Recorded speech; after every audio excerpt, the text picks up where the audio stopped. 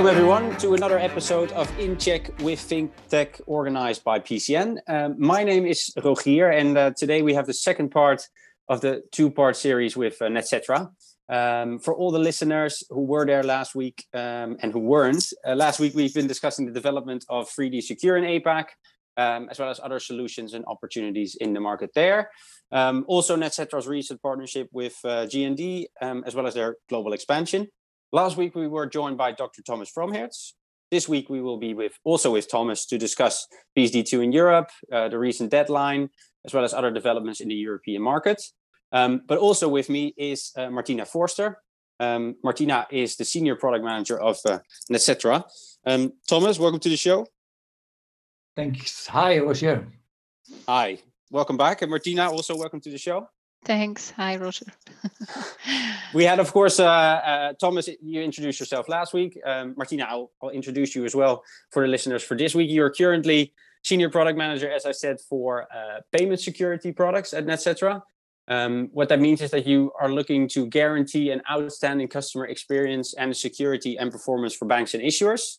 And prior to joining Netcetera in 2017, Martina worked in various roles in consulting, business development and sales at a world-leading software company in the field of spatial information, gaining experience in Africa and Europe alike. So Martina, I think you're very well suited here today to talk a bit more about PSD2. Is that right? I hope so. At least I've been dealing with it now like the past 3 years. And yes, I'll be happy to share some insights. Great. Very much looking forward to that. Before we dive into that, Thomas, question to you. Can you give maybe a short overview of PSD2, when it was initiated, what the main components were? Yeah, just a little bit of a recap of PSD2. Yeah, sure. Glad to. I'm happy to be back on the podcast. So the Payment Services Directive 2, or for short PSD2, actually contains two subtopics that don't really have that much to do with each other. It's that the one part is access to account, which is more like a banking thing. And the second part is strong customer authentication, which is more of a payment thing.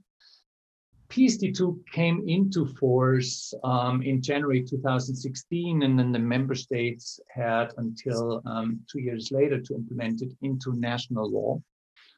And then the strong customer authentication part of it actually came into force or was rolled out late in 2019. But the participants, the market players, had until the end of last year, end of 2020, to comply with it. So we're now more or less into the 3 weeks of it being having been rolled out. The first part, the access to account part of PSD2, demands that every bank has to offer an open and free API to the market with two use cases. Actually, two use cases needed to be implemented, namely the account information services, meaning that you get information about the bank account of the user, and a payment initiation service. So you can initiate payments even from that part. But I don't want to go into this any further as it's not so relevant to us in credit card payment. So the second part of PSD2, however, it's very relevant to us. The strong customer authentication part regulates all electronic payment transactions. And basically, it requires all electronic payment transactions to be two-factor authenticated. And that means the user has to use two factors out of three possible categories to authenticate himself. The categories are, and that's not really new, it's something I own, or something I know, or something I am. So for instance, if the user owns a phone and some cryptographic material on that phone, that counts as ownership. And if he then on top of it presents his Face ID, that counts as something that he is, obviously. So he has two factors, and that counts as a two-factor authentication. There's some more requirements in that part of PSD2, but in a nutshell, this is it. And it's actually interesting to observe that more transactions than you would think count as electronic transactions and hence have to be compliant. So for instance, a card transaction at your local grocery store at the point of sale needs to be compliant because it's electronic. If you use Apple Pay at your preferred bar, it's electronic, it needs to be compliant. But of course, in our own world of products and etc. world of products, strong customer authentication has been specifically discussed in the realm of e-commerce transactions with credit cards. I had quickly mentioned this in last week's podcast. To become PSD2 compliant in e-commerce when using credit cards, you almost don't get around deploying some form of 3DS one way or the other. So in a nutshell, this is PSD2. So the banking part, access to accounts, the strong customer authentication, and its relevance to 3D Secure. That's interesting. Why was it introduced initially? Why was it decided by the regulators to introduce PSD2? So the first part, the access to account, is kind of like it's in the bigger area of open banking, right? That's a movement that has been going on for a while, and it was to open the banking business a little bit to the fintechs. Fintechs have become more and more important. The strong customer authentication, on the one hand, had to do with reducing fraud and securing the transaction and leveling the playing field for all the players, because some players have not been compliant with some security standards, while others had to. So they were trying to level the playing field here with PSD2 strong customer authentication. I guess very much needed as the number of companies growing that were offering these type of services. There was a need, I think, indeed, for a level playing field or a baseline out of which these companies could act, so to speak. Yeah, great. Yeah, you mentioned as well that the deadline just passed, of course, 3 weeks ago. We'll dive into that in a little bit. But before we do that, Martina, what does PSD2 mean for Netcetera and for your clients?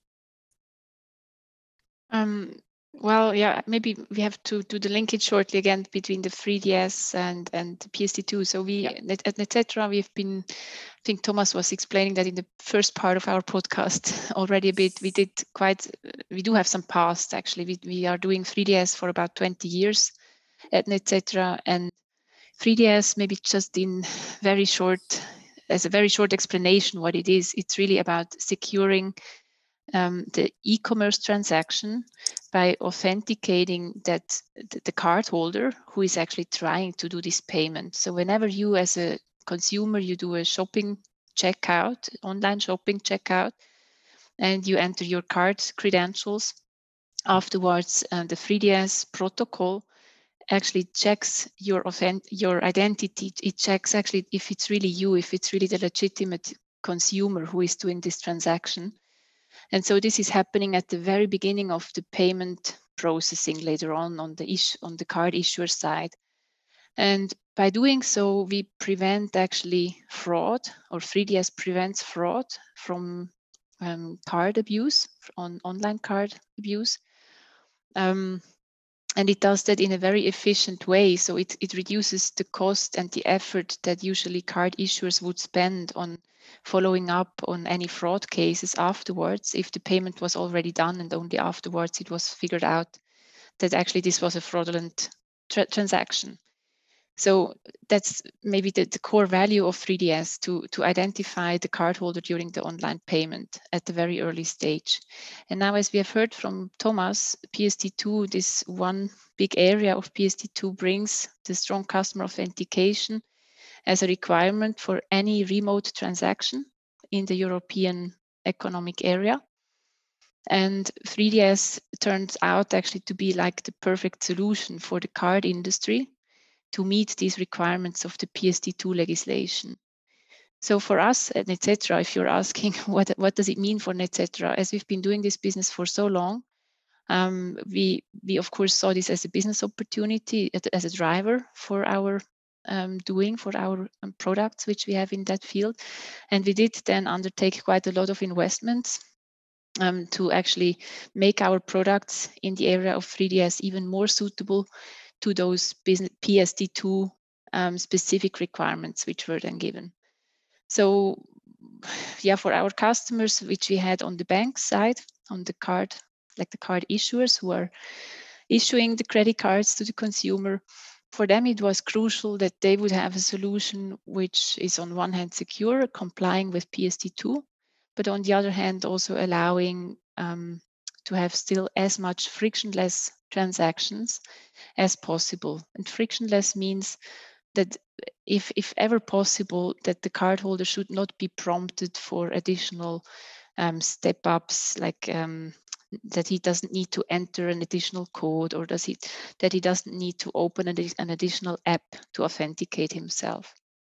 So there were some clear needs from our existing customer base, what they would want to see once that PSD2 becomes effective. And we actually really started the conversation also with our customers very early on, from when the PSD2 legislation was basically published. I think probably in 2017, we had the first workshops with our customers on the 3DS side to figure out how we can best accommodate all the new requirements from our customers and from this new legislation. And we then also decided to build our own components. Some, like the access control server, is one major component of the 3DS for the issuer. And we built it then by ourselves. First, we had a different provider for that one. And this gave us again more flexibility to actually serve then these new needs of our customers, and also for changing needs, because PSD2 was so new, and it's still very new, that actually the needs of our customers are changing over time, still up to today. And we need to be really flexible to act as a supplier, very agile on those customer needs. So I would say for us, that is mainly the issuing side, which I was explaining now, the solutions which Netcetera offers to the card issuers. But at the same time, we also saw the opportunity on the other side, of course, the 3DS protocol. It works across the whole three domains, the shop domain, so where the cardholder is doing the shopping, and the bank behind. So we call this the acquiring side. And for this acquiring side, there also is a need for solutions to enable this 3DS protocol, these authentication flows. And Netcetera did also invest into these components, the 3DS server and 3DS SDK. The 3DS SDK is mainly used for shopping apps. So if you're shopping from a native app from your Google device, iPhone, whatever, then you would actually have such a 3DS process in the back of your shopping app, making sure that your card cannot be abused during the online payment. And Netcetera offers all of those components or modules for 3DS. And as such, we had also the chance to do the complete testing of the flow as a benefit for our customers. So we did implement this whole requirements from the PSD2 and 3DS, and actually also the new 3DS protocol, which came more or less in parallel with PSD2. So we put them all into those products, and making sure our customers can have a perfect user experience on one hand, but also increased security for all the online transactions that they would have. So yeah, for us to close maybe on the question, it was really a great opportunity, and we have also had the chance to keep all our customers throughout this journey, the ones which we had before PSD2 and now after. We migrated them, we helped to migrate them to new products, to the new protocol version as well. And as I said, there have also been new needs. So quite a few solutions were built on top of this, like of the core business for maybe PSD2. And I think that's also what we are especially appreciated for, that we really take care of our customers' changing needs over time. We started PCN 12 years ago with a view to serving the fintech community from a growth perspective. Since 2008, PCN has helped household names in fintech as well as the largest global merchants grow with the best talent who have specific financial technology experience.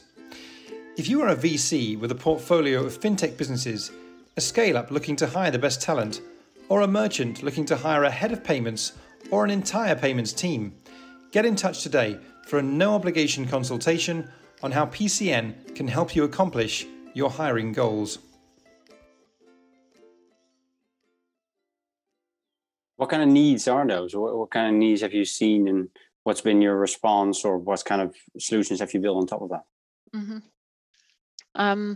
So one very obvious one was really from the PSD2. There you have this restriction that every transaction must be authenticated strongly. So by the law, it would mean every single e-commerce transaction you would need to have a challenge. So like an interactive authentication with the user in place, which is of course a friction for the whole payment process. And there was a big need that we implement any possibility to allow for an exemption. And in exemption, there is a few of those exemptions also defined in the PSD2 articles, so in this legislation. For example, one of them was that the cardholder can choose trusted beneficiaries. And if the issuer approves those trusted beneficiaries are the shops, so the merchants. And if the issuer approves those merchants as well, then actually these transactions could pass frictionless without those additional authentication needs, as long as the cardholder has really said yes to it. And so we implemented a solution on top of our service, which allows exactly that. So now the cardholder, during the checkout process, he sees a checkbox where he can actually check or not check that he would trust this shop in the future. For example, if you shop very often at Amazon or I don't know, Spotify or whatever you do as an e-commerce transaction, you could actually then list this merchant on your card, whitelist it actually. And after that, you would not be prompted for additional authentication for future transactions, which is of course convenient for the consumer, but also very interesting for the banks because they can secure the conversion of this transaction much more easily than if there would be this additional authentication needed. I see. So that was one. Maybe another one, I mean, there is a lot of requirements now from the compliance perspective. So the banks, they need to report, but also the acquiring banks, so issuing and acquiring banks, need to report about the compliance with PSD2 actually to their national authority in the area of finance. And to do so, they need much more data from any provider. And we invested there very early on into having real-time services available. So we notify our customers, the banks, in real time about any transaction which happens. So that they can use this data further on for fraud prevention, but also for this reporting and compliance needs actually that they have. Maybe something else is that this whole the user experience is of course crucial, because you must imagine that the amount of transactions going through 3DS it is increasing now heavily. I mean, before PSD2, it was also used. I mean, it was useful 3DS, but probably, I don't know, maybe about 15 to 20% of all the e-commerce transactions were going through this 3DS process. And now, as PSD2 is effective, the need for the 3DS process is much bigger. So there is more volume of all the e-commerce transactions going through that process, which of course also increases the need for having a great user experience in place, so that the conversion of the transaction is, in the end, successful, and that the So both the merchant and the issuing bank are not losing on those type of transactions, just because of this 3DS. So there we have different solutions in place also since a long time, actually also before PSD2, that the user can authenticate very smoothly via app by just one click in an app, authenticate that he wants to approve this transaction. Or we do have also all kinds of templates which we provide, so that they are actually already designed in a way that the consumer is really guided nicely through the checkout process, including this 3DS. So yeah, that's the type of probably challenges they had or the needs they have. I could mention more, but I think it gives a bit an impression. Yeah. Indeed, yeah, it gives a good insights into the differentiators that you guys have, I guess, as well, as opposed to maybe other companies. But it sounds also that the early onboarding of getting people involved in, what did you say, 2017 it was, has also been quite a game changer, right? Because you were able to, start developing for the last 3 years or so.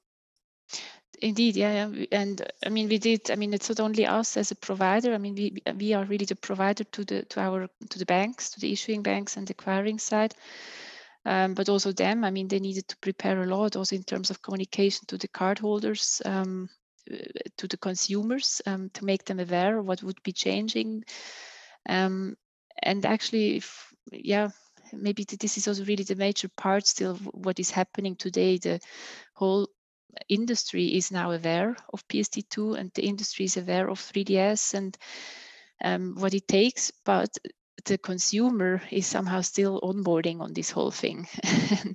There is still really a lot of cardholders who have probably not yet heard a lot about what is PSD2. Maybe it's also not necessary, but I mean, if he's not having there is one issue currently. I mean, these credit cards need to be registered for 3DS, and so if the consumer doesn't know he has to register his card, then he also cannot do the shopping process securely. There is still a lot of education ongoing, I would say, or should be ongoing, to make this really a successful transition. I can imagine. Yeah, and then the deadline now also just passed, right? 31st of December, or I think at least in Europe, because they postponed it in the UK. Is that right? Mm-hmm. Yeah, in UK they postponed it up to September in this year. Also, some other countries, they have like a ramp up plan, which allows still a little bit of the volume of e-commerce to pass without PSD2. So, for example, they choose any payment which is below, I think, 250 euro or below 100 euro, it can still go without being PSD2 compliant for a certain while. And several countries, actually, I know of Germany and Austria for sure, they have also such kind of ramp up plan still ongoing. And that means the industry has still somewhat time to adapt, but officially it would be effective from the 1st of January. And it's also from the big card networks like MasterCard, Visa, American Express, and so on. I mean, they push this a lot, that we have the whole industry is ready for now playing the e-commerce transactions in a PSD2 compliant way.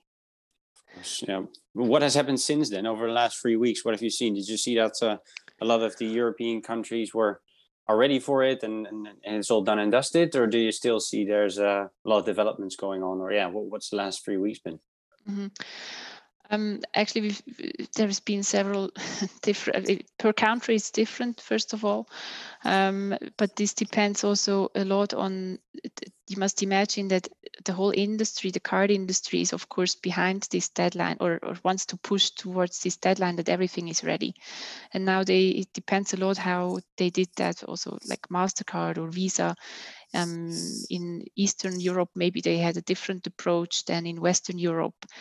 And so you see this a little bit in the pattern now, that there is a bit different market readiness for different countries and regions. Mainly the issuer side, so the card issuers, they are technically ready in most of the countries. But the merchant side, so the shop side, they are still preparing. I mean, lots of the big ones, of the very big players that you might know, let's I don't know, take as an example a Microsoft or Amazon, etc. I mean, they of course they had also big endeavors or projects to push towards this deadline and to be ready to have compliant solutions in place. But still, a lot of them are just trying out actually also how is it now going, how are the conversion rates with the different payment flows that they offer to the consumer. They also apply these exemptions which are allowed by the legislation. And so the whole industry is kind of in a learning phase. And you can see that there is also some errors still happening, some implementation errors. So some transactions might still fail due to that, although the percentage is reducing. And what we have certainly seen is that in general, the share of 3DS in e-commerce is growing constantly. So that was expected that we would have more 3DS transactions from the overall e-commerce transactions share. And also the new protocol. We did not speak now in detail about that, but there is this new 3DS protocol, EMB 3DS. I think Thomas mentioned it in the last podcast. So this one is as well gaining share. So there is like the old protocol version. You can still be compliant with the old one as well in PSD2, but it's more effort and it's not so convenient and it doesn't cover every aspect or every payment use case which we have today.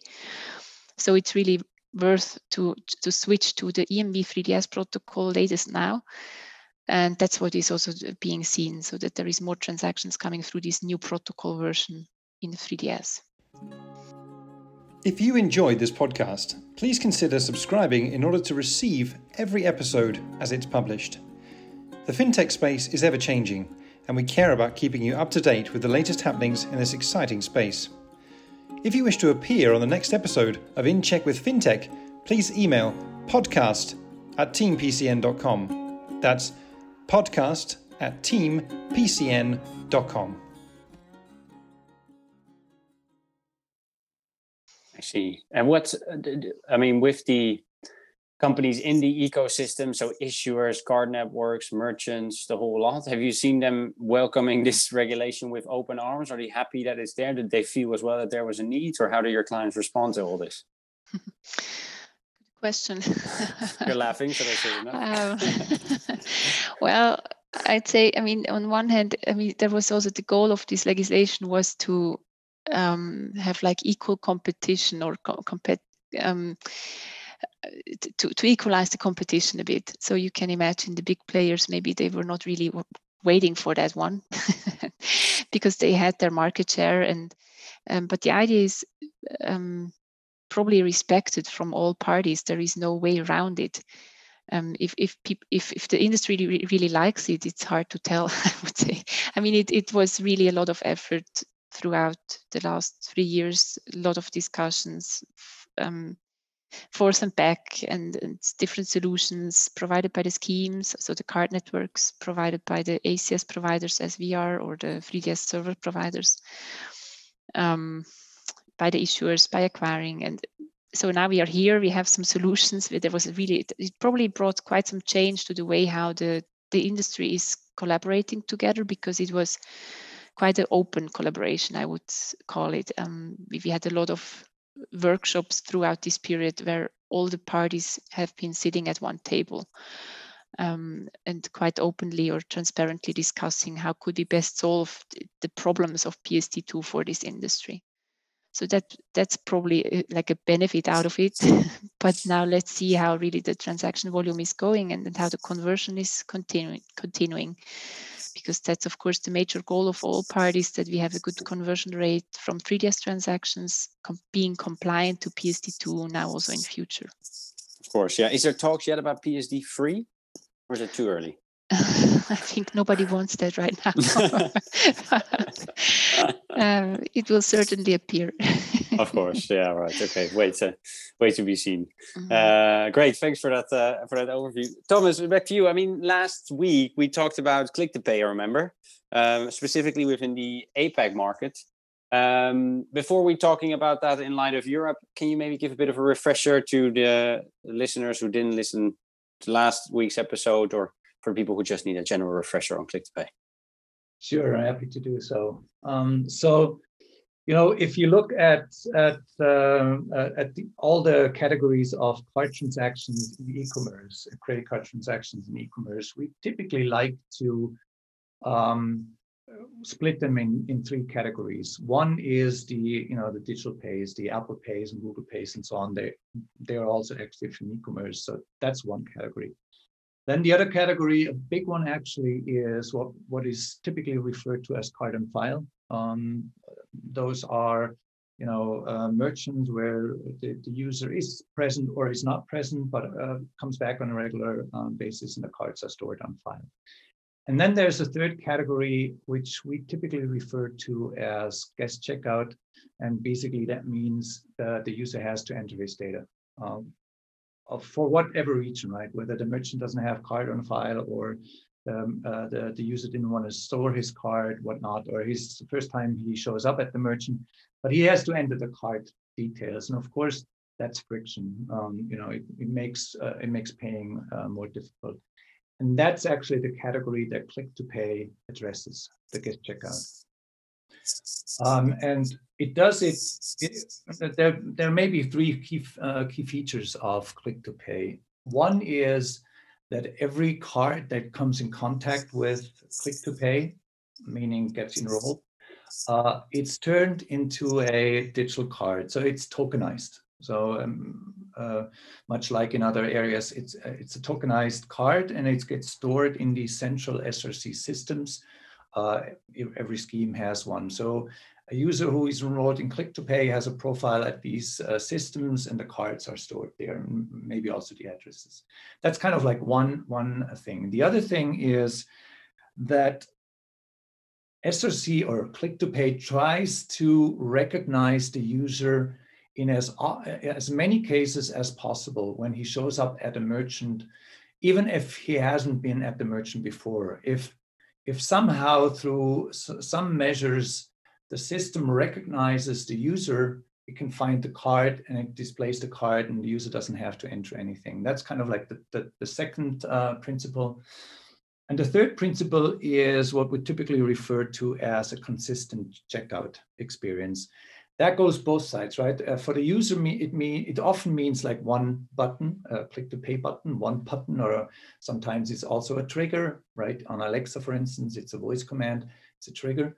And then the ensuing checkout experience with Click to Pay is supposed to be more or less similar across the journey of paying. So that's something, a simplification for the user. But the consistent checkout also helps the merchant and the payment service provider, because you only have to integrate one service, Click to Pay service, for any of the credit cards that you want to support on the Click to Pay.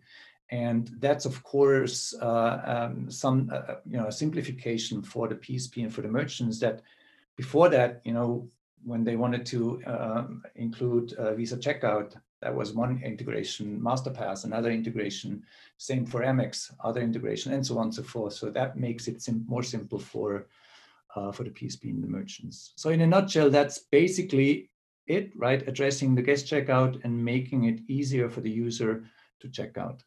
I see. And where does that kind of development stand in Europe then? Are we far ahead of APAC you discussed last week?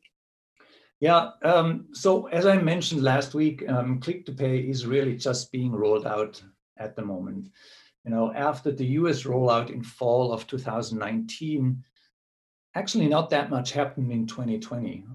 Sure, there was, Canada went live, and some more kind of like pilot rollouts happened, maybe in UK, Saudi Arabia, maybe Australia, but not really a concerted effort to roll this out. But that doesn't mean the schemes were not active. They actually were quite active, and they worked on their respective Click to Pay programs to make it ready for prime time. You see, if you look at the US rollout, what they actually did there is they basically simply, and that's quote unquote simple, they simply converted the existing Visa checkout and existing Masterpass and these wallets to Click to Pay. There was some work involved on the sites and the schemes, but it was easy for them to roll Click to Pay out quickly that way. Now, since the rest of the world, in the rest of the world, these wallets, Visa checkout and so on, Masterpass, are not that prevalent. They're not so present. The schemes had to do some work to get it ready for these other markets. I now see more activity around Click to Pay this year compared to last year. You see some initiatives to roll it out in parts of Europe in 2021 without going into details here. But this will not be an easy feat, right? You have to see that many payment stakeholders in the different markets, they very well remember the unsuccessful rollout of Visa Checkout. Actually, in Europe, it was V.me, not even Visa Checkout, or Masterpass in these markets a few years back. And of course, they want to make sure that this doesn't repeat with the rollout of Click to Pay. So I hear that in the different markets, payment associations, other stakeholder groups, they are kind of like forming work groups to get into the driver's seats when the schemes roll out Click to Pay in their markets. So yes, all in all, I would expect a heightened rollout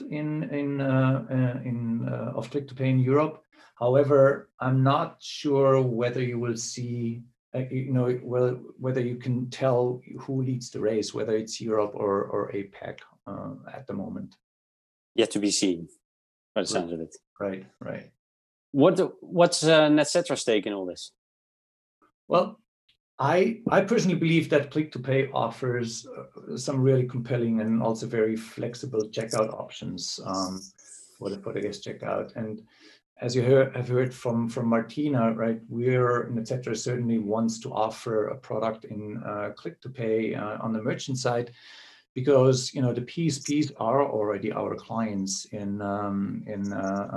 3D Secure and also for e-commerce tokenization. So we certainly want to offer something on that side. But as you probably also know, is that we have quite a comprehensive issuer wallet product line, and we would like to also implement something on that side, because the issuer is also involved in Click to Pay, and there it probably would address the enrollment, because the way Click to Pay is currently rolled out, enrollment happens during the shopping process. And if you have been long enough in 3D Secure, you remember something called ADS, Activation During Shopping, which was a great idea in the beginning of 3D Secure, but later on it was friction, because the user needed to type in all these data things, to enroll during the shopping process. And we believe that we can put this onto the issuing side. And that's kind of like two stakes that we have there. And it actually goes a bit further. As you probably also know, NetCetra offers an aggregation service for the e-commerce tokenization. So that's one of the three categories that I mentioned before, where the card on file is turned into a token on file, right? Now, if you think about it, you could use Click to Pay to find the user's card, to then use that card to enroll card on file or token on file on that merchant, right? So you can use one technology to actually enable the other technology more seamlessly. And I believe there are some interesting synergies that we could offer between those two services. So it's very interesting indeed. Very cool. Yeah, it's good to see that there's still some development going on. It sounds like you guys are very much spearheading that with the knowledge that you have, which is very interesting indeed. Something else, Thomas, which we talked about before the show, actually, because I saw your talk at the Swiss Payment Forum, where you talk about NFC tags and QR code and the ways of application. Of course, now with Chinese payment methods coming more and more to Europe, but I think also European-based payment methods relying more or trying to rely more or looking at how to include QR code-based payments into their technology. Can you maybe talk a bit about that, kind of your views on that, NFC tags versus QR code-based payments? I'm happy to. That has been kind of a pet interest of mine for a few years now. And basically the premise, the basic premise of that talk that you mentioned, basically said, given the success of WeChat Pay and Alipay, right, with leveraging QR codes, both static and dynamic QR codes, now you see a good number of new payment methods being launched in, as QR code pays, as we call them, in other regions of the world. And very often, I'm not sure whether in these cases they, thought about, is that the only way of doing this in my region? So we see that on the one hand side, and that's okay. For certain use cases of these payment products, specifically when you leverage the dynamic QR code, meaning like at the point of sale, for instance, QR code is generated for every single transaction, a different one. There are a lot of great use cases for QR codes. However, when it comes to static QR codes, those are the QR codes like for merchants, like pizza deliveries that print out a QR code once and then let the user scan it, and then he enters the amount and pays. In these cases, there are often better options than QR codes. And naturally, you mentioned it already, I'm talking about the NFC tag. So quickly, NFC tags, those are small tags that contain two things, a small antenna and a tiny little chip on which you can store stuff, right? So it's, in a way, it's simple to similar to static QR codes. So static QR codes basically contain, for instance, a URL or something, and then NFC tags, you can do the same thing. You maybe store a URL there. And in that, they're, for your mental picture, they're similar to contactless credit cards because those also contain a chip and they contain an antenna. Now, the interaction with an NFC tag is often, not always, but often more user-friendly than QR codes. It really depends on the use case. But basically that is because you simply tap such a tag and then you proceed with whatever use case you have at hand, right? And especially if you look at QR codes in these QR code payment areas, it's typically so that you first have to open your phone, you have then to find the app, you have to open the app, then you have to start the scanning mechanism in this app, and then you scan the QR code, and then you can enter your amount. For some reason, most of these QR code payment apps are implemented that way. If you do that with an NFC tag, you basically just simply tap the NFC tag, and it takes it directly. It finds the app automatically. It opens the app. It automatically finds the specific screen where you can enter your amount, and you're done. So you're good to go, right? So that's why I believe in many situations the NFC tag is maybe more user-friendly. Interesting. Is that your own belief, or is there more behind that user-friendliness? For the longest of time, it was my own belief. And you could easily think so, if I talk about it, because I like to talk about it. It was a pent interest. However, it just recently became more relevant than that.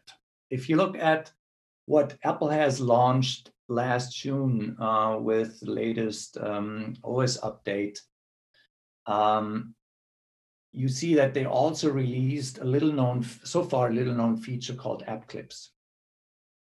App Clips are small interactions of an actual app, that can be triggered without actually downloading the app. So assume you have 5 use cases in an app, but one use case is exposed as an app clip. You can call that one. You don't even have to download the app, which is a very interesting, but also a very powerful idea. Now, these app clips, of course, have to be activated somehow. You have to trigger them somehow. And if you look at that, Apple seems to rely heavily on NFC tags on that. At least they seem to push them to a certain extent. Other means of triggering these app clips are also QR codes, of course. You can also use a link, an embedded link, or you can send a link. But if you look at Apple's trailers for app clips, you can see that there are several NFC tag interactions. There are some links that are being used in the trailer, but none of these examples actually use the QR code in there. Doesn't mean that you shouldn't use QR code for app clips, but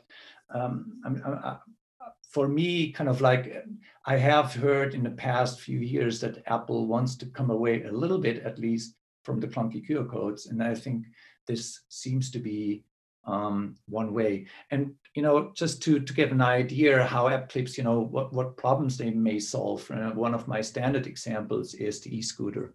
So imagine you're in a new city. You want to go from A to B, and, there's an e-scooter there, which seems really helpful, but you haven't registered with that particular e-scooter yet. It doesn't exist in your own hometown, right? So normally you would have to download the app, then get a profile, then store your card, and then you're ready to go. With app clips, you could just tap at an NFC tag or even scan a QR code on that e-scooter. It brings up the payment page of that app without downloading the app. And you can pay there, and you're good to go within a minute or so. Much easier. And if companies like Apple are also putting their forces behind the technology, then there's probably a future in it. So I guess your long year living belief has some kind of truth in it, Thomas. Do you believe it will replace QR codes, NFC tags? No, I don't think so. As I mentioned a couple of times, I think QR codes have much to offer, and really NFC tags also have limits, right? It's limited to proximity use cases. You need to be able to be close to the tag, otherwise you cannot tap it, right? And in many cases, QR codes are the better solution. In fact, I personally believe that a combination of NFC tags and a QR code in one sticker very often is the better way. It's the way to go because it's user-friendly. It leaves the decision, which one to use to the user. And it's interesting, I have seen that concept before Apple came out with the app clips in my gym here in Zurich, where they actually connected to a training app through a combination of a QR code and underlying NFC tag, and they made the iPhone scan the NFC tag, whereas the Android phones were scanning the QR code tag. So they already used that. Apple also, with the app clip, they also issued what they call an app clip code. And for them, it's actually a combination of, it's not a proper QR code, it's a pattern that acts like a QR code and an underlying NFC antenna. And maybe if I may add, of course, you can use app clips for any times of simple interactions, not just payment. At NetCetera, we're currently exploring what app clips, what they're really good for, and maybe in which of our 200 plus apps of our clients it would bring a lot of benefits, because it's not always obvious right in the beginning. So we're currently internally exploring that. Also, we have written a demo app to be able to present it. And I think so we'll soon have a better sense of it. So, just out there, right? Look at app clips, look it up. It's quite compelling, I think. And it has been around for Android phones for quite a while. This happens very often, right? That Android has one functionality earlier than the iPhone, but now the iPhone has come along, and I believe when Apple brings this out, this may actually be successful. Right. Well, thanks for sharing that. I think that, especially like you said last time, right, NetCetera serves multiple industries. So it's good for you to see the applicability of such technology also in different settings than just payments. And you can integrate them with one another. Like you said last time, I think that's really cool. So thanks for sharing those insights. Right. And thanks, Martina and Thomas, both for being on the show. It was great to have you. Thomas, also thank you for last time. Martina, thanks for sharing the insights in PSD2. For all the listeners, thanks for tuning in again. if you want to find out more about Netcetera, then I think the best way to go, Martina, is www.netcetera.com. Is that right? Sure, that's fine. Yes. Perfect. And if you want to find out more about Martina or Thomas, you can both find them on LinkedIn. Hope to hear you next time again. If you want to re-listen the podcast from last week, I definitely recommend it. It flows in nicely with this one. Tune in next week again. Thanks very much. Thanks for listening, and we'd like to leave you with a more serious message from our partner Free a Girl, who are dedicated to fighting child prostitution and impunity all over the world. Hi, I'm Eveline, CEO and founder of Free a Girl. Every day, 2 million children, especially girls, are being held captive worldwide. They are locked up and exploited in brothels, dance bars, or online, forced into sexual exploitation. Their freedom is taken away together with their youth, family, and future. We are dedicated to fight sexual exploitation of children by rescuing these girls. Please join us, unlock their freedom, and unlock your potential by becoming a business partner. Please visit freeagirl.com for more information. Thank you.